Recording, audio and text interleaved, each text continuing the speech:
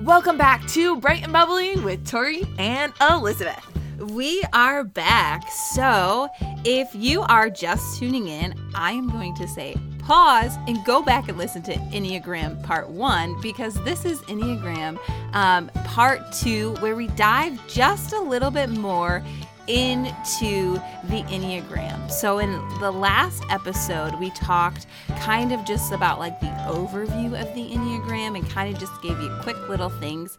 But this one, we're diving deeper in it, and I am so excited because Elizabeth, you're just going to take us on this nice little journey, and I get to just sit here and soak it in and listen because it is such a great tool for us to have. And so you are like the Ennea expert for our podcast. So if you have any questions, please see her. And she will help you. But I'm super excited to continue our talk. Yeah. So when we first started our Enneagram podcast, the last one last week, we didn't know we were going to do a 2-part, but we looked at the time and we're like, yeah, there's so much more we have to discover and to dive into. I'd say on this podcast, I'm the expert, but there are way more people that are experts to the Enneagram than me. There's people that have dedicated their lives to it, and they'll take 10 years, 20 years. Like, they dive into it and they like take courses, and there's just so much to the Enneagram.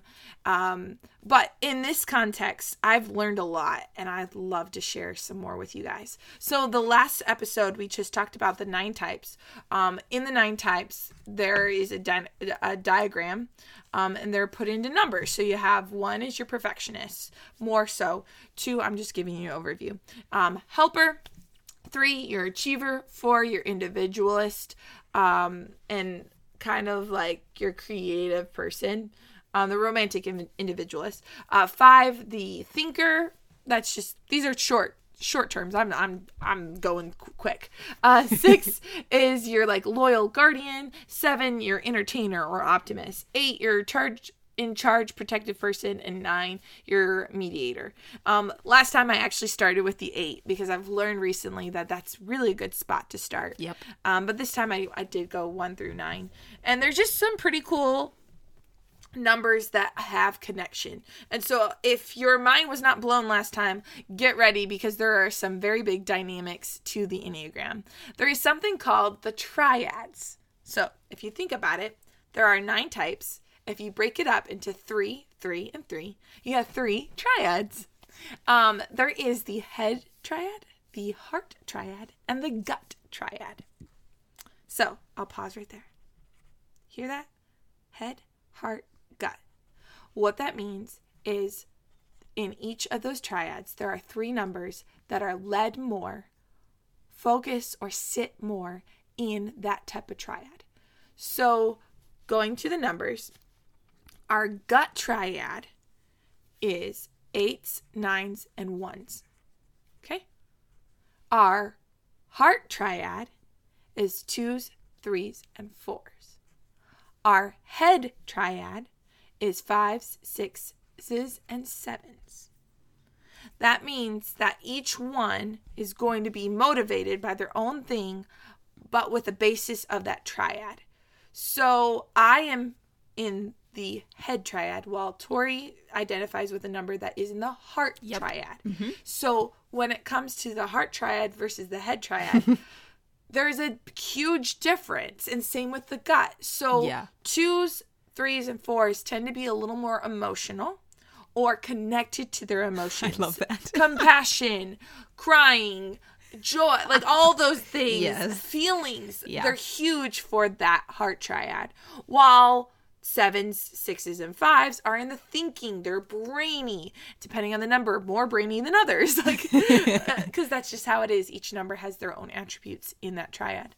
And then 8s, 9s, and 1s are gut. They're doing. It's a little bit more of a feeling inside rather than led by their heart or their head. Mm-hmm. They can do stuff. Actually, I find them sometimes to be very productive people because of it. And if you look at the numbers for the gut, you'll see like 8's Challenger, like very productive people here. Same with the 1s being a reformer, like productive gut, while your 7, 6, and 5s are your head thinkers. And even when you don't think you're a thinker in that triad, you really are.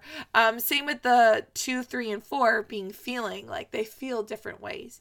The Enneagram is so dynamic in the sense that even what I just told you, there's more to it. Oh, yeah. And so I'm trying to figure out how to explain this, but I'll just talk about me, okay? I like that. So I identify as a 7.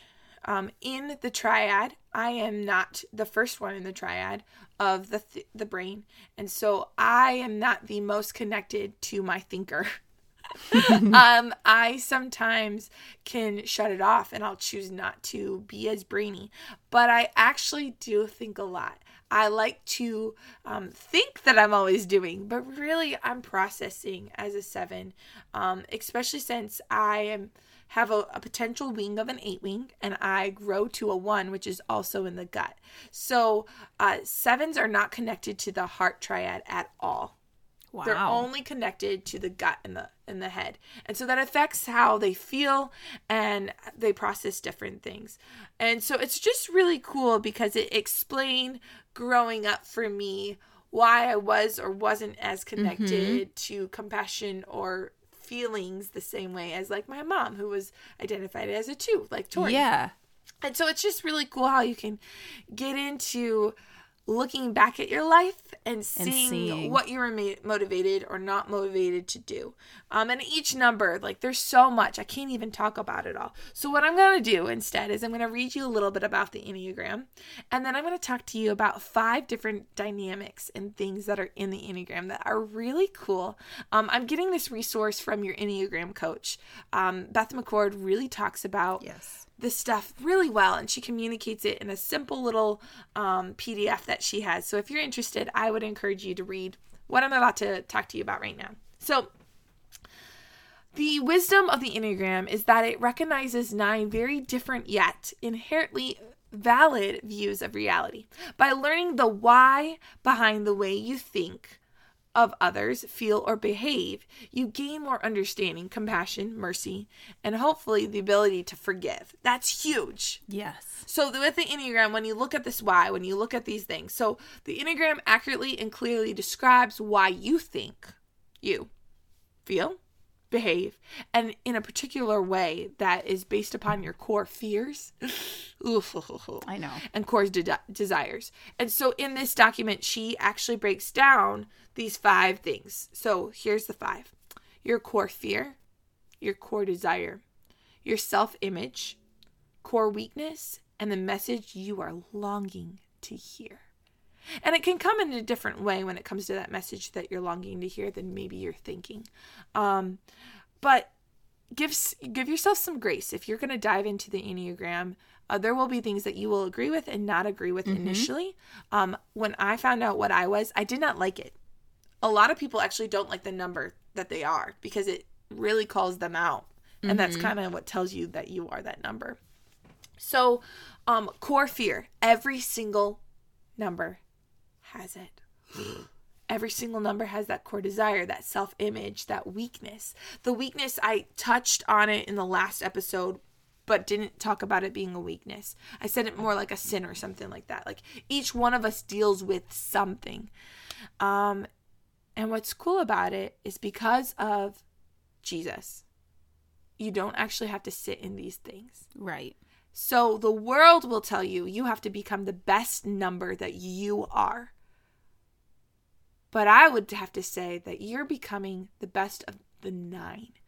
And because you already are touching 5 numbers, so if you have your core number and then you have 2 wings and you have a growth number and a stress number, you are touching 5 of 9. You're already on a journey of becoming more than just one number.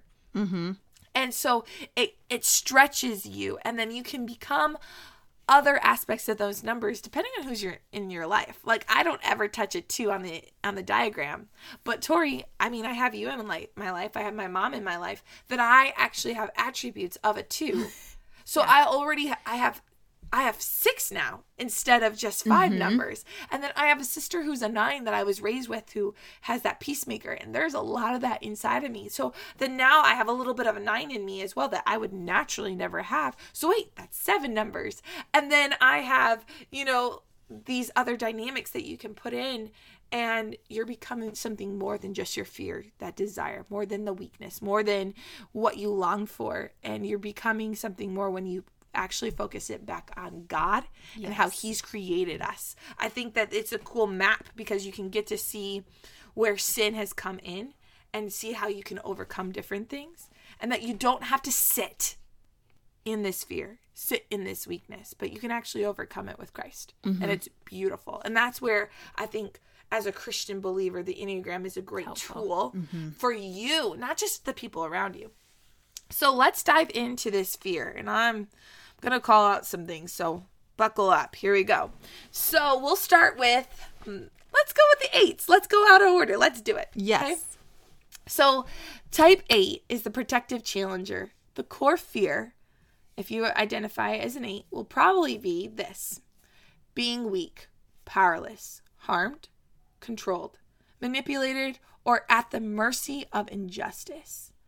So this is a fear that the 8s have and they have to overcome. Or you'll see that in the motivations. The desire that they have, a really big core desire, is to protect themselves. Okay? To be protected and confident and in conflict and in other situations.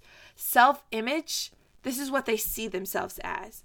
I am outspoken, direct, bold, decisive, tough, and even compassionate is something that the 8s will identify as being self-image. Now, here's where that weakness comes in. Oh, man. So the weakness that 9s tend to deal with is lust or excess. So defining it more would be a constant need for intensity, control, or self-extension. Constant need to push everything, assert themselves willfully. Do you identify with those things? If so, you don't have to be in fear of it.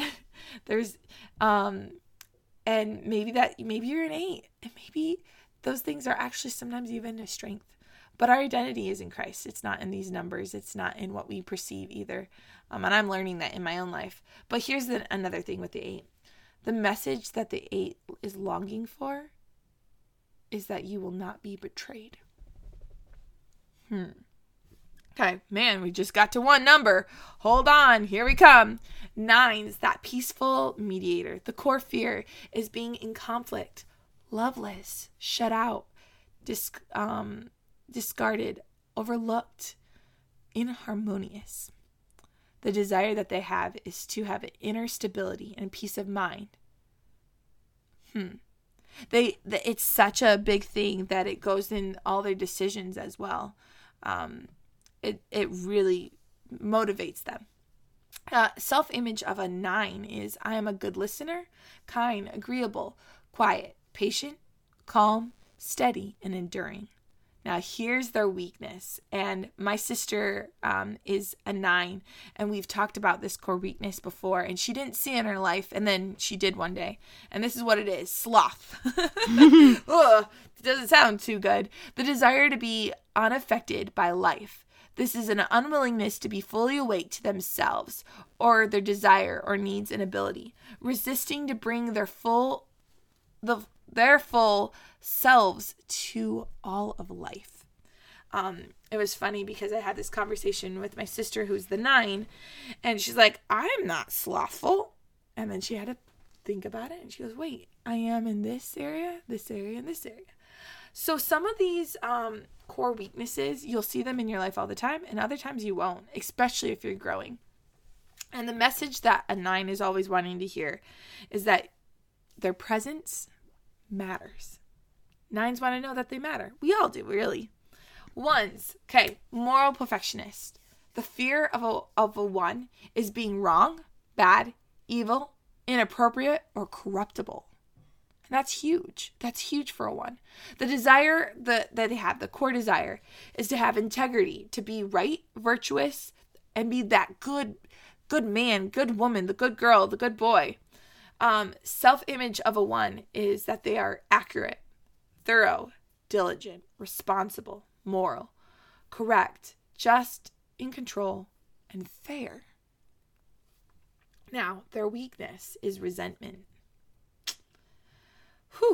This is anger that has been repressed, leading to a continual frustration, dissatisfaction with themselves and with others and even the world. It can come in hidden places. The message that they're longing to hear is that they are good. And the thing is God is a good God. And you can really hear that as a 1. Because you have a good Father, you can, when you're in Christ, becoming more like Christ, you can actually achieve that. Mm-hmm. And you can hear that from your Father. And I love that for 1s. 2s, the supportive advisor. Okay. The core fear is being worthless, needy, inconsequential, dispensable, and unworthy of being loved. So their desire is to be loved and wanted. That's that core. Their self-image is that they're helpful and caring, warm, nurturing, even considerate. And they tend to be all those things really well. But here's their weakness. That core weakness is this: pride. An inability or unwillingness to acknowledge one's own pain and suffering. They deny their own needs while attempting to help others. They're not the best at taking care of themselves, truly, at times. And because of it, that can bring in some resentment in a different way than with a 1. The message that a 2 is looking for is that their heart is this. Ready? You're wanted for just being you. Not because of the things that you can do or serving. Here we go. 3s. The successful achiever. The core fear is being incompetent, insufficient, exposed, worthless, or unable to appear successful. Their desire is to be valuable, admired, and respected. That's what they're looking for. Self-image of a 3 is that they are successful, efficient, competent, focused, and productive. Their weakness can be deceit.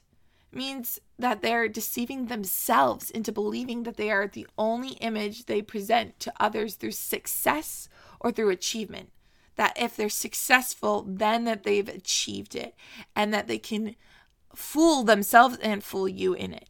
The message that they're longing to hear is that they are loved and valued for being themselves, and that they don't need to actually achieve love from others. 4s, the romantic individualist. The fear is being inadequate, emotionally cut off, plain, mundane, defective, flawed, or being without significance. The desire of that 4 is to be unique, special, and their authentic self. Their image that they see themselves is that they are deep, intellectual, emotional, accomplished, tasteful, and they long for beauty and to have good aesthetics. Core weakness of a 4 is envy, feeling that something is fundamentally missing in them. Envy leads them to feel that others possess qualities that they lack. They long for what is missing, but miss the many blessings in their lives and the things they already have that make them unique and loved and special. Their hearts long for this. Ready? You are seen for who you are, special and unique, like I just said. The 5, the investigative thinker. 5s fear annihilation, being ignorant, and invaded, incapable, not existing, or obligations placed on them. So like having to do things, the pressure of it. That core desire for them is to be capable and competent. They're the thinkers. They're in that head triad. Their self-image is that they're intelligent, private, introspective, curious, quiet even, private. Again, wow, there's 2. Man, they really like their privateness. And that they're knowledgeable. Now, their weakness is avarice. They feel that they lack inner resources and that too much interaction with others will lead to catastrophic depletion, as in that they only have so much energy for their day and that it's going to be taken away from the people around them. This leads them to withhold themselves from contact with others. Thus, they hold on to the resources and minimize their own needs. Ugh. The message that they want to hear as a 5 is that their needs are not a problem. 6s, the loyal guardian. And I'm sorry, I'm just going through these really fast. The loyal guardian, 6s fear self itself. They fear itself. Like, whoa. Being without support and guidance, being alone, blamed, targeted, or physically abandoned. The core desire of a 6 is to have security, guidance, and support. Self-image of a 6, and it depends on the context that they're in, is that they're prepared, dedicated, dutiful, hardworking, loyal, compliant, submissive to authority that they trust, and that they're not rebellious to authority. Core weaknesses of a 6 is anxiety, constant scanning and preparing for the worst case scenarios. The message that they really want to hear is that they're safe. 6, you're safe. And 7s, the last one in this grouping since we started with 8, is the entertaining optimist. The core fear of a 7 is being deprived and trapped in emotional pain, limited, bored, or missing out on something exciting. The phrase FOMO comes to mind for a lot of 7s. Fear of missing out. A core desire of a 7 is to be happy, satisfied, and content. And can I tell you, being a 7 or recognizing myself as one, that is huge. Being satisfied and content is really hard. Self-image of a 7 is that they're creative, fun, visionary, imaginative, stylish, playful, and inspirational. The weakness of a 7, and guys, oh my goodness, I hate it. It's gluttony. Ugh. It's insatiable. The desire to fill oneself up with experiences and stimulation. In order to avoid emotional pain, they pursue a variety of positive, stimulating ideas and activities, but never completely are satisfied. And 7s, the thing that they're longing to hear is that you'll be taken care of. You can be satisfied. And I can really relate to that one since that's what I go with. Mm-hmm. So those are the numbers and just the desire, fear, image, weakness, and a longing that they have. And it dives in pretty deep. And there's a lot to it. And man, like I couldn't even tell you a lot. Last episode, we told you about your Enneagram coach. And we also talked about Annie F. Downs' podcast. That sounds fun. In her podcast, she does this Ennea Summer. She's done it in 2019 and 2020. Yes. And she actually brings on people that dive into those numbers and give you more. And truly, like, I literally could do a whole nother podcast about the Enneagram and not even get done and touch everything. Yeah. There's so much to it. And so I hope something stood out to you. And maybe if you even know the Enneagram, being reminded of those things. And feel free to pause me. Right. And go, okay, wow, write things was down. Talking really fast. I wasn't able to get that. And so, like, it's intense. But yeah, so there you go. But thanks for listening on that one. Yes. And what I love, though, is you can always be learning about this. Like, it's not like you're one number. I'm a 2, you're a 7. That's it. Cut dry. Like, we're always learning the books, the resources. Like, yes. It really is a tool that you can just keep coming back to and keep coming back to because there's always something. Yes. Well, and even identifying myself as a 7. So I just keep on using myself as an example for people. And if you're not the number, it may not connect with you. But I read that 6 description of their fears and desires. And I read the 8's description of their fears and things. And there's things that I can relate to.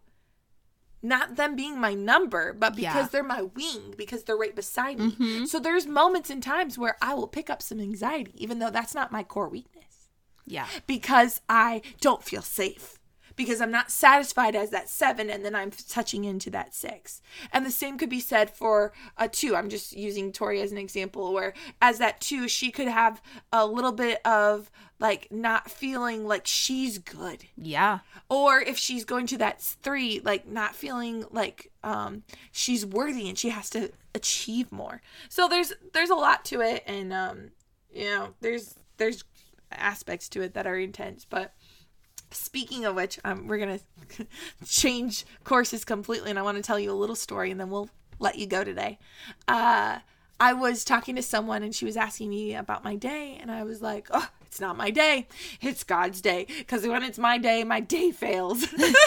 And she goes, well, it's like God's word, like in Psalms 118:24, this is the day the Lord has made, let us rejoice and be glad in it. And I was like, oh my goodness, that's so much better than me just saying it's not my day, but it's God's day. Yeah. And she spinned it on me, and she gave me scripture for it, because our days can be pretty hard. And that's, I mean, the Enneagram is helpful sometimes, because you're like, oh my goodness, I'm so emotional, or oh, I feel insecure here. But there's many days where I wake up and I go, Lord, this has to be you. It's not my day. Yes. And I loved that this woman poured into me and said, hey, this is the day the Lord has made. Let us rejoice and be glad in it. Mm-hmm. So this morning I woke up and literally go, instead of telling God that it's not my day, it's your day, God, I literally go, this is the day the Lord has made. God, I'm going to rejoice. I'm going to thank you for it. Already ahead of time, you're going to do something. Thanks. My day started off so much better, because instead of being negative and saying, psh, it's not my day. Right. I thought about it being his. Oh, I love that. I changed it. Yeah, for sure. For sure. And by the way, that's NIV. No, it's NKJV, because NIV says it differently. So many different versions. Yes. Oh my goodness. Well, go out, be blessed, encourage somebody. Thanks for listening, and I hope you guys liked the Enneagram. Yep. See ya.